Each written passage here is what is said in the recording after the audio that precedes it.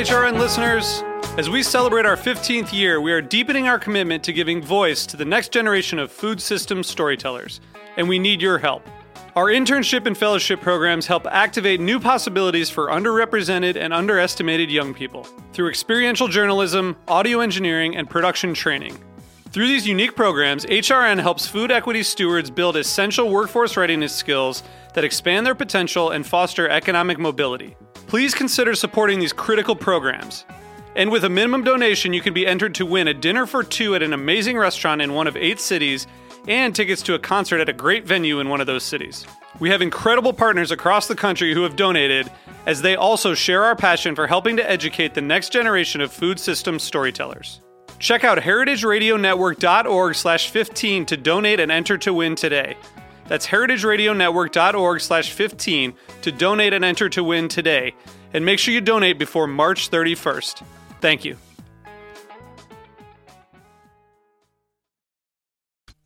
Today's program has been brought to you by White Oak Pastures, a 5-generation Georgia-based beef and poultry farm determined to conduct business in an honorable manner. For more information, visit whiteoakpastures.com. You're listening to Heritage Radio Network, broadcasting live from Bushwick, Brooklyn. If you like this program, visit heritageradionetwork.org for thousands more.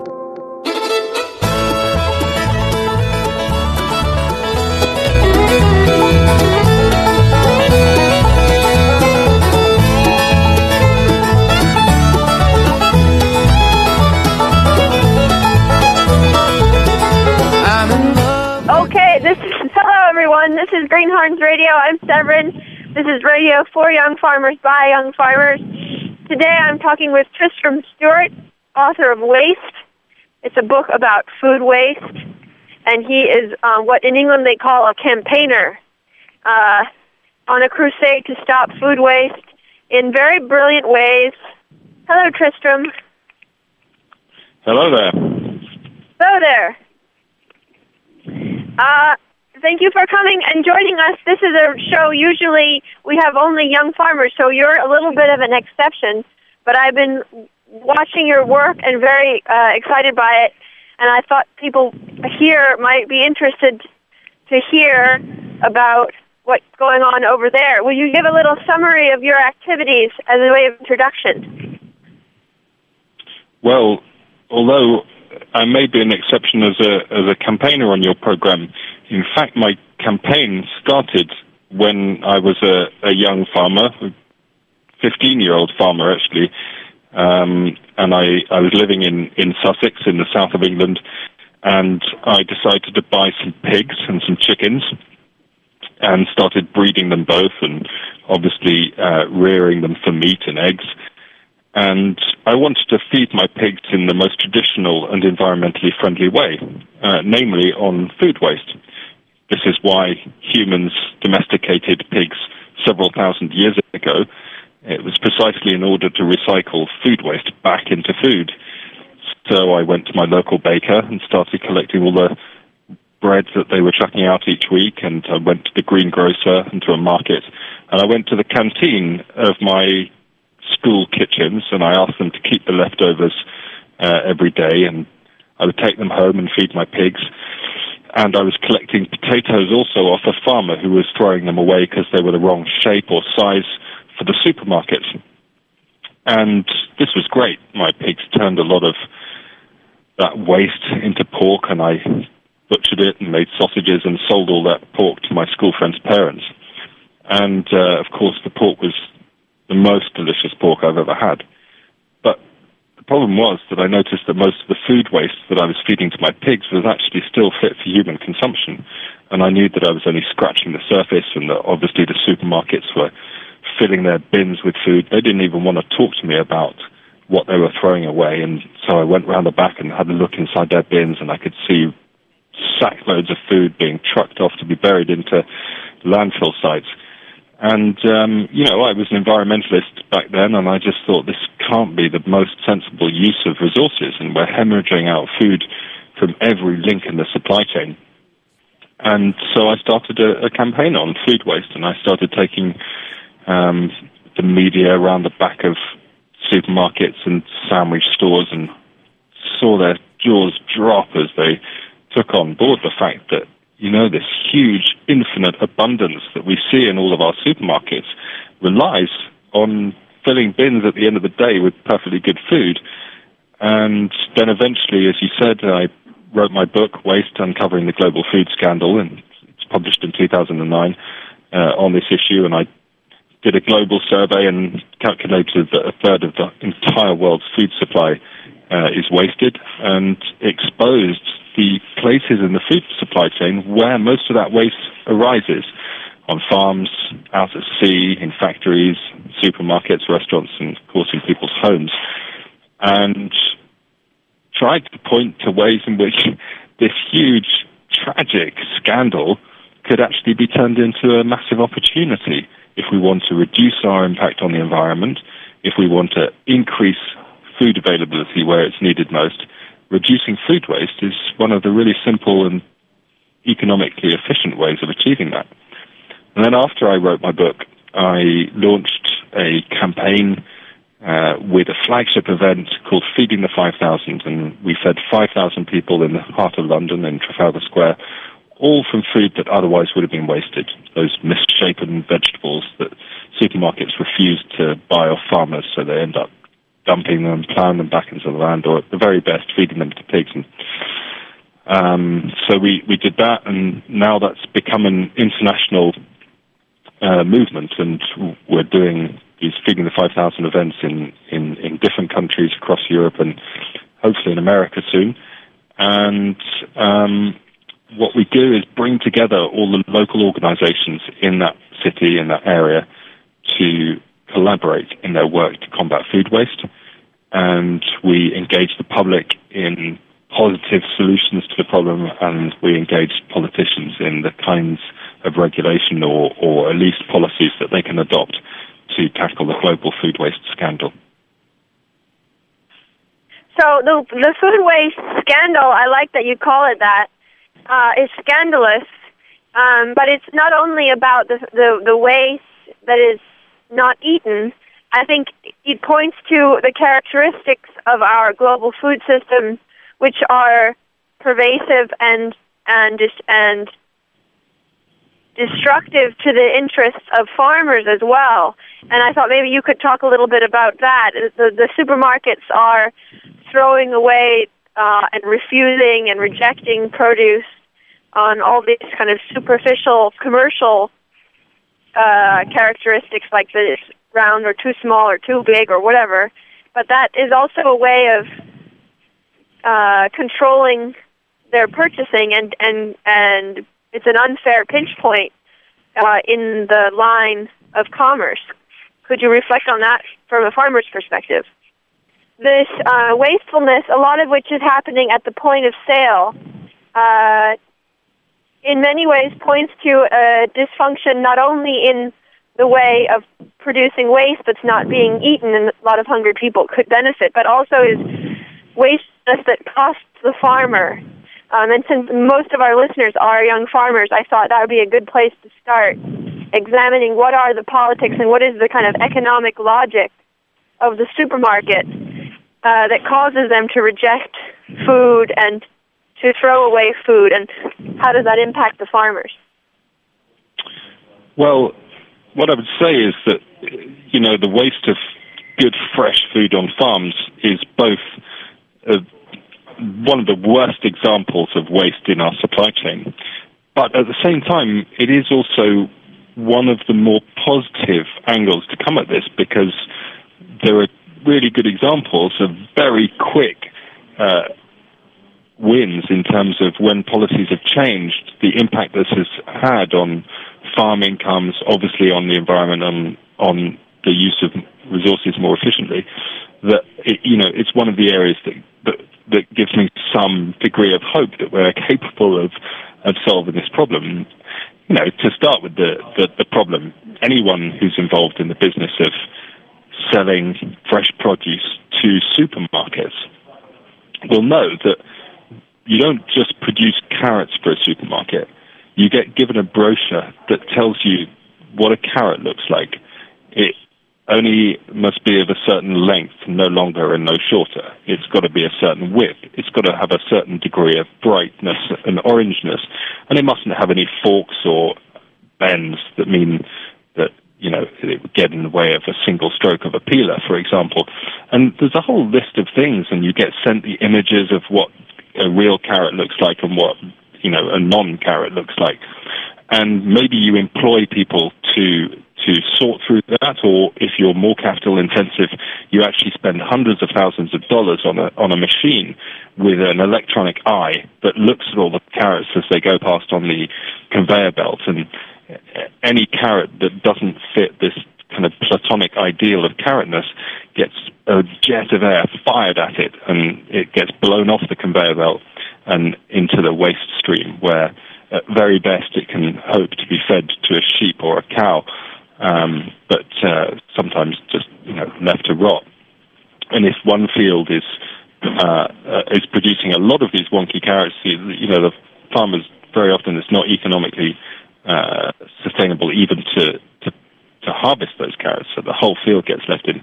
And this applies to all of the fresh fruit and vegetables that supermarkets are buying. And some farmers have managed to find secondary markets for a lot of their outgrades. They might sell it to a manufacturer who makes pies or somebody who makes juice.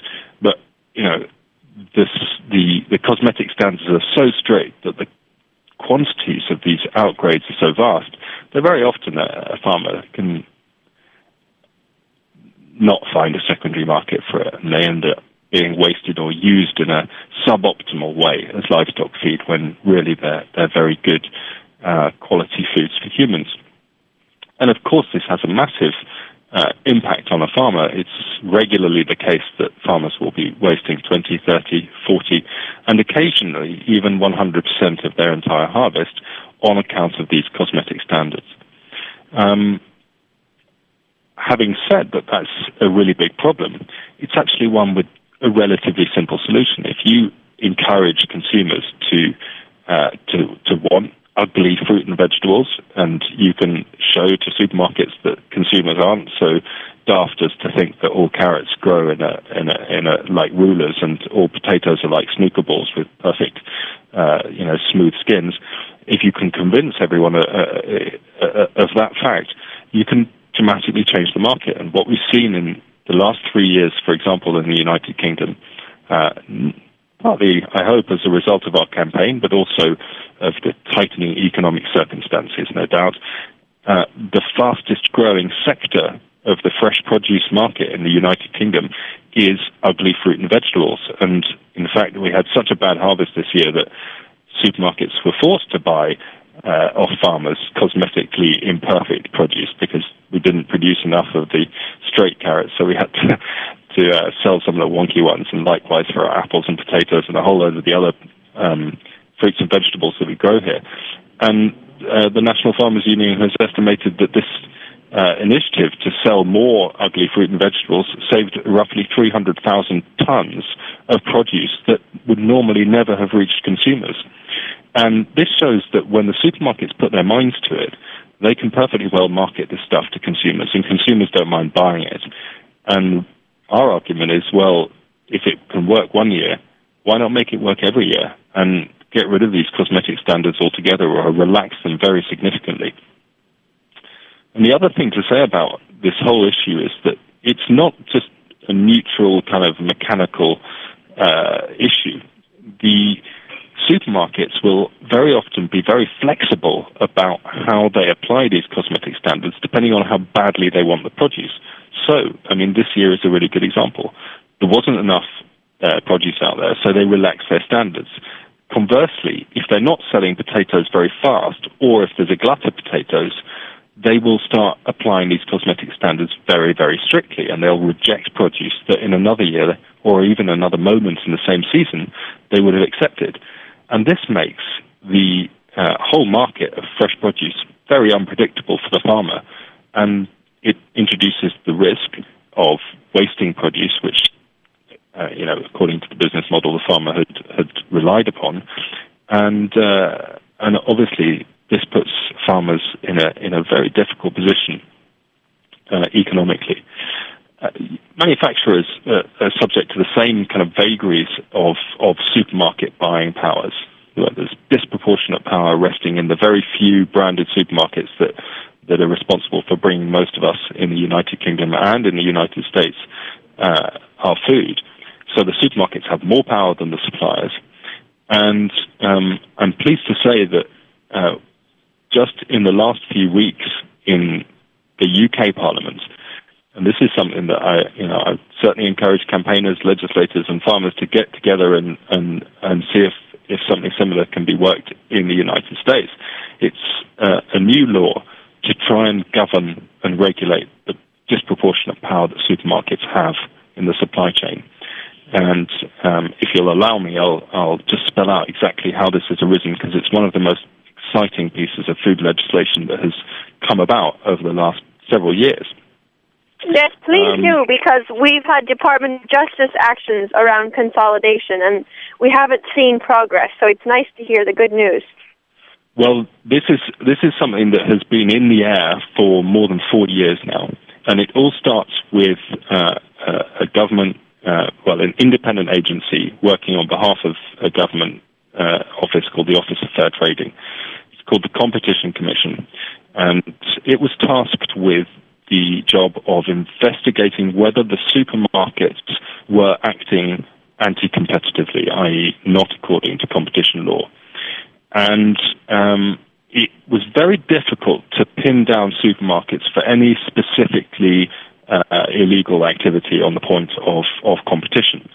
But one of the things that the Competition Commission really took the supermarkets to task for was this abuse of their disproportionate power and the costs that this imposed upon their suppliers, namely the manufacturers and the farmers. And one of the specific examples that it found a lot of evidence for in the supply chain was, for example, a supermarket changing its order at the last minute, so that they had encouraged a farmer verbally to produce 500 tons of carrots every week for the whole of the summer. And then, in fact, they found some carrots more cheaply from Spain, or carrots weren't selling so well. And so they actually turned around and said, well, we only want 300 tons. And so the farmer is left with 200 tons and no one to sell it to. And similarly to a sandwich manufacturer, they would have the same sort of thing. And this meant that the suppliers were incurring the cost of this waste, and the supermarkets, because they rejected it before they actually even received the delivery, were not incurring any of the cost. And the Competition Commission called this a moral hazard. They said this means that the people causing the waste don't have the financial incentive to reduce it, and that is unfair. And they established something called the Grocery Standard Code of Practice, which essentially said, the supermarkets cannot continue to act in this unfair way. However, there were no punishments or indeed any primary legislation to back up this code. And so it was really just a piece of paper that could be ignored, and regularly was ignored. And so we campaigners and the Competition Commission itself have been saying for a long time now, what we need is a piece of legislation that brings into being a policeman, an ombudsman, or in this case it's called an adjudicator, to police this code with the power to punish anyone who breaks the code. It makes sense. If you're going to have a law, you've got to have sanctions for people that break the law. And this was resisted by the supermarkets, and as a result it took a lot of years, but in this present parliamentary session, we finally got it time in Parliament.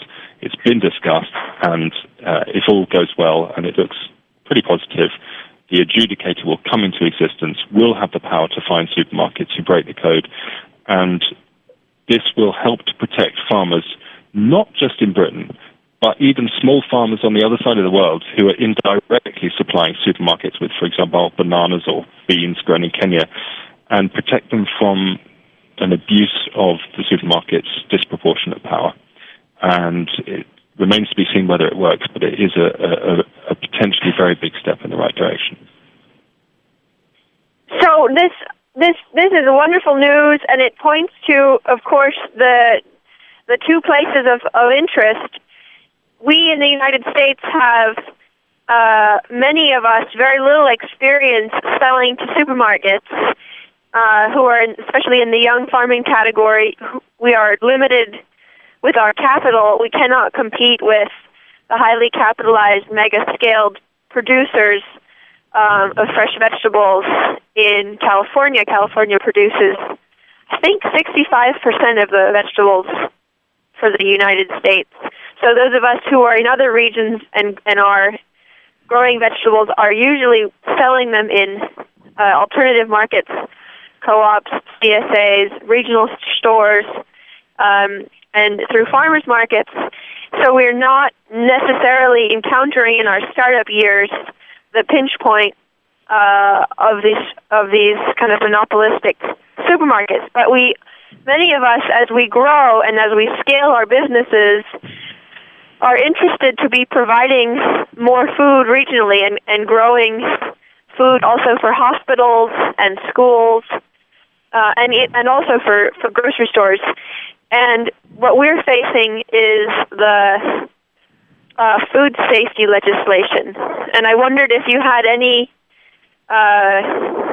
knowledge of how or whether food safety legislation would also be manipulated by the buyers as an excuse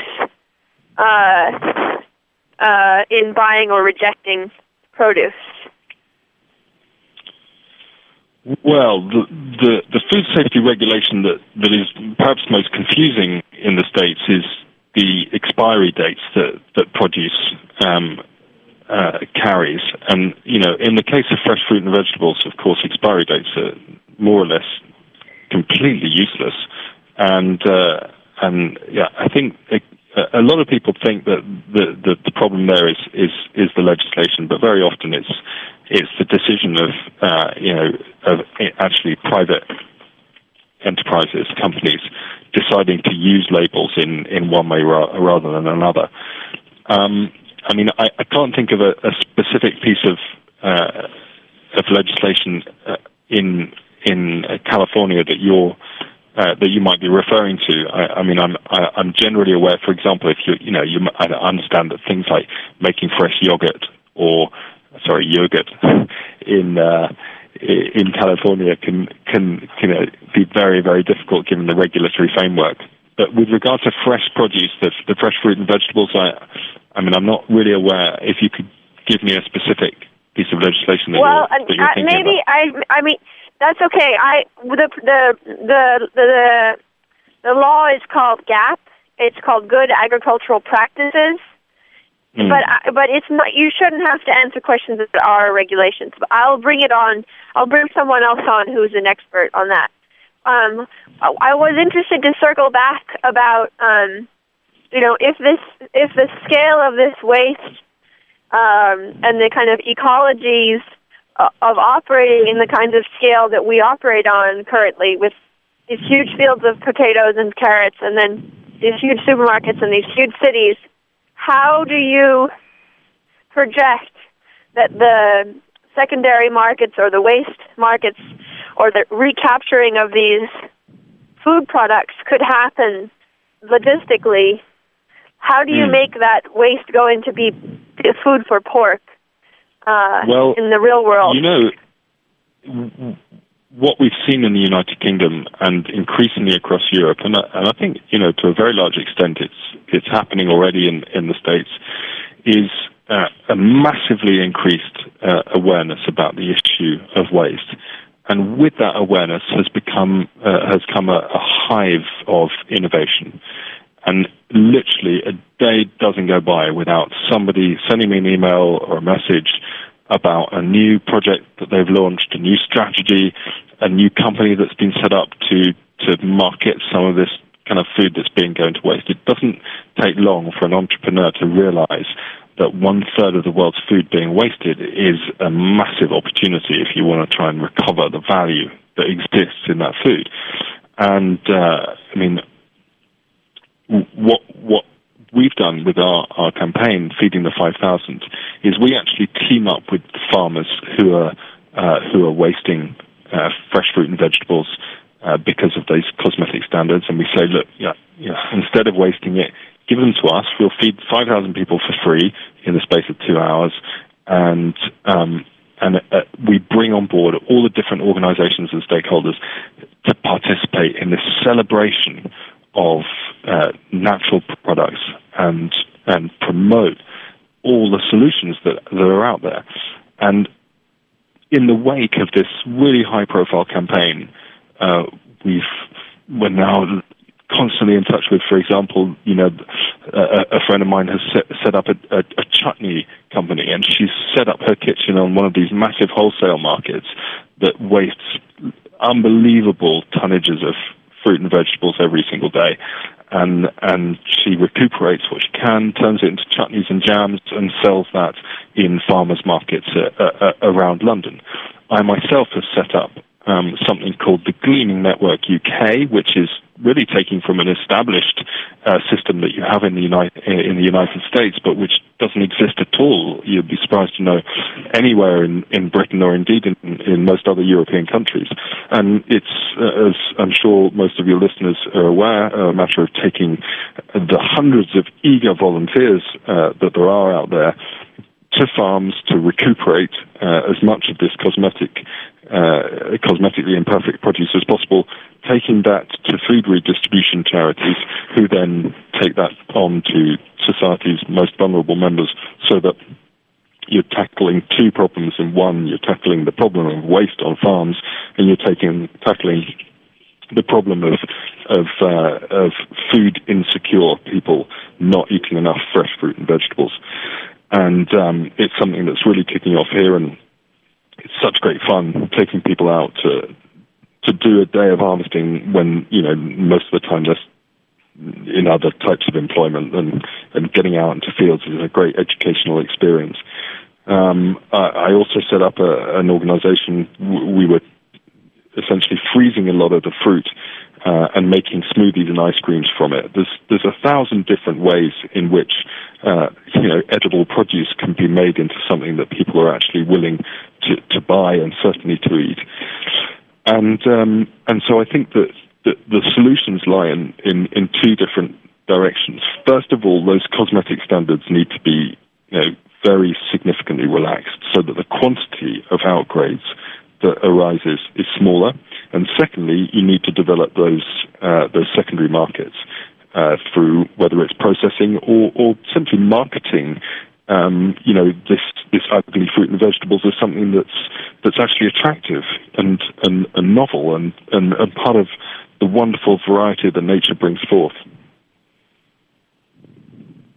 Well, and I that as a result of all these relationships and the people who meet in the square and eat together, and the people who are engaged in capture and dumpster diving, and will also understand that the highly centralized and specialized food system that we currently have may also be an anomaly, and that one region focusing so much on the overproduction and governments that subsidize the overproduction and the consequent undervaluation of the unit crop is a phenomena of our current system, but in all likelihood that system will shift, and that we are needed to shift it. And so that you could have businesses based on waste in the same way as you could fill your apartment with free stuff off the street. But that in order for us to shift that overproduction cycle, it's going to take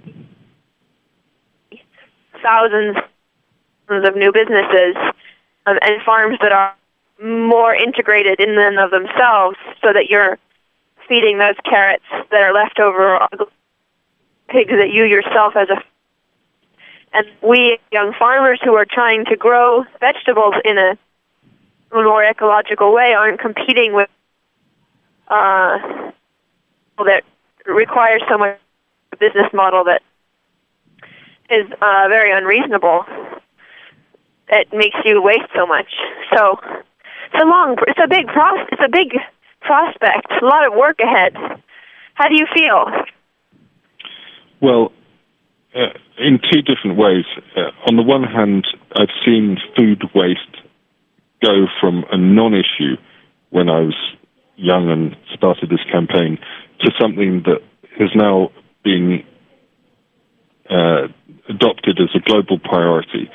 So, in the last few months, the United Nations has asked us to come on board and see what we can do together in a global campaign against food waste. The European Commission has done the same. I've had, in the last month, 3 or 4 different organizations, the National Resource Defense Council and various other organizations in America who've reached out to me and said, the food waste revolution is really kicking off in America and we should be working together. And so I really feel this is a global revolution against food waste. I think that people everywhere see images of mountains of food being wasted, and everyone just feels automatically, almost instinctively, that it's wrong, that it's not a sensible use of our resources, that it's causing a negative environmental and social impact, and that the solutions to this huge problem are actually delicious, namely eating and enjoying food rather than throwing it away. And I think that there are loads of other really big problems out there that are much, much more difficult to solve.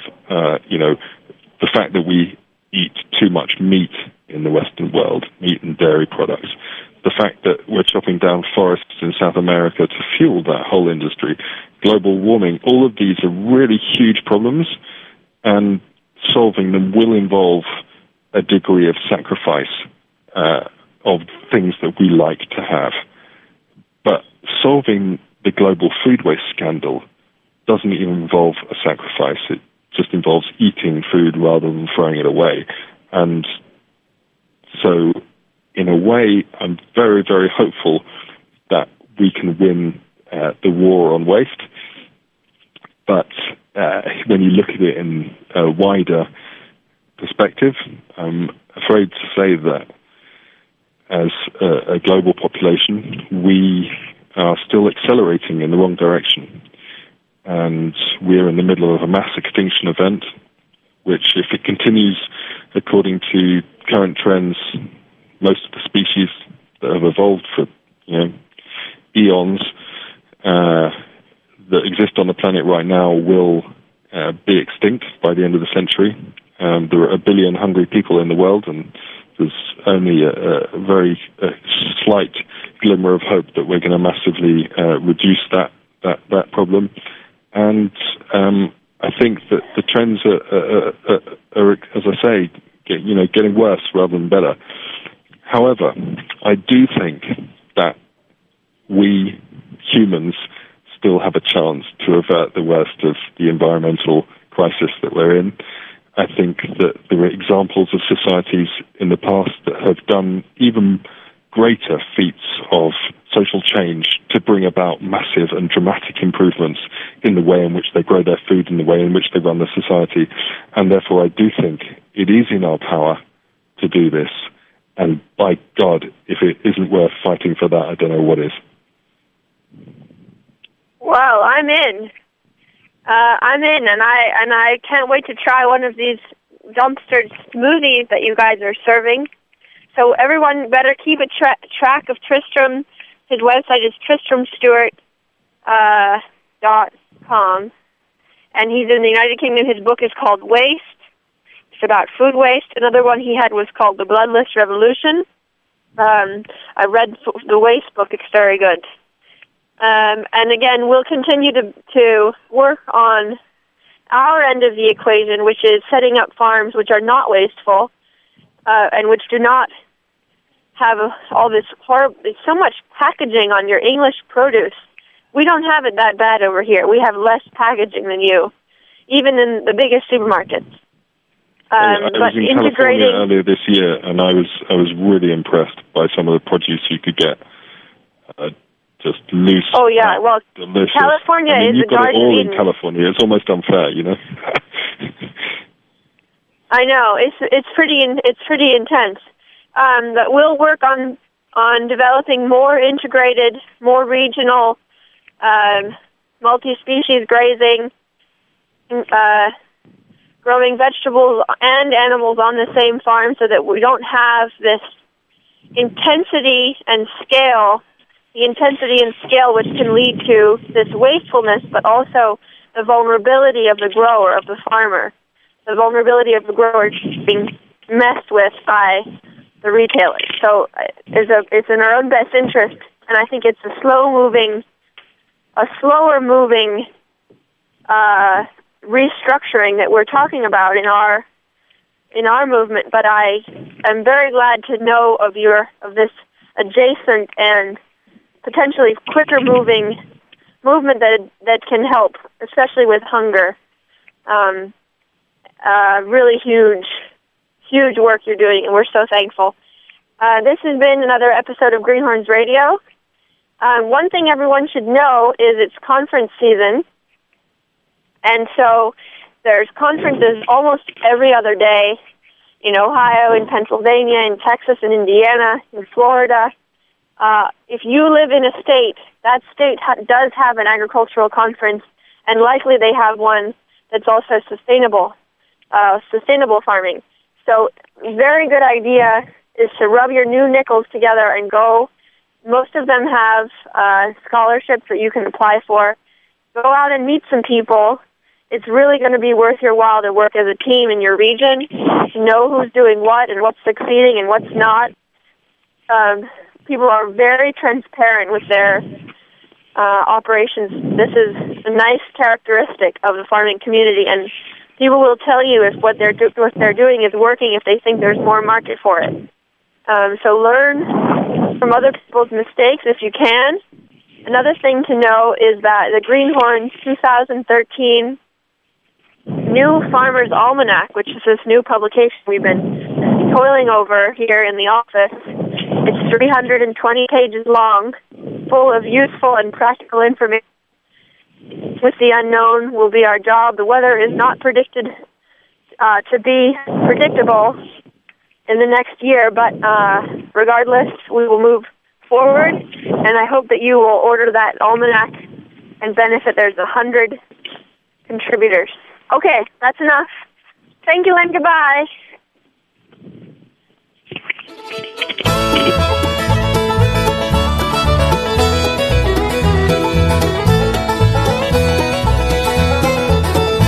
Thanks for listening to this program on heritageradionetwork.org. You can find all of our archived programs on our website or as podcasts in the iTunes Store by searching Heritage Radio Network. You can like us on Facebook and follow us on Twitter at @heritage_radio. You can email us questions at any time at info@heritageradionetwork.org. Heritage Radio Network is a non-profit organization. To donate and become a member, visit our website today. Thanks for listening.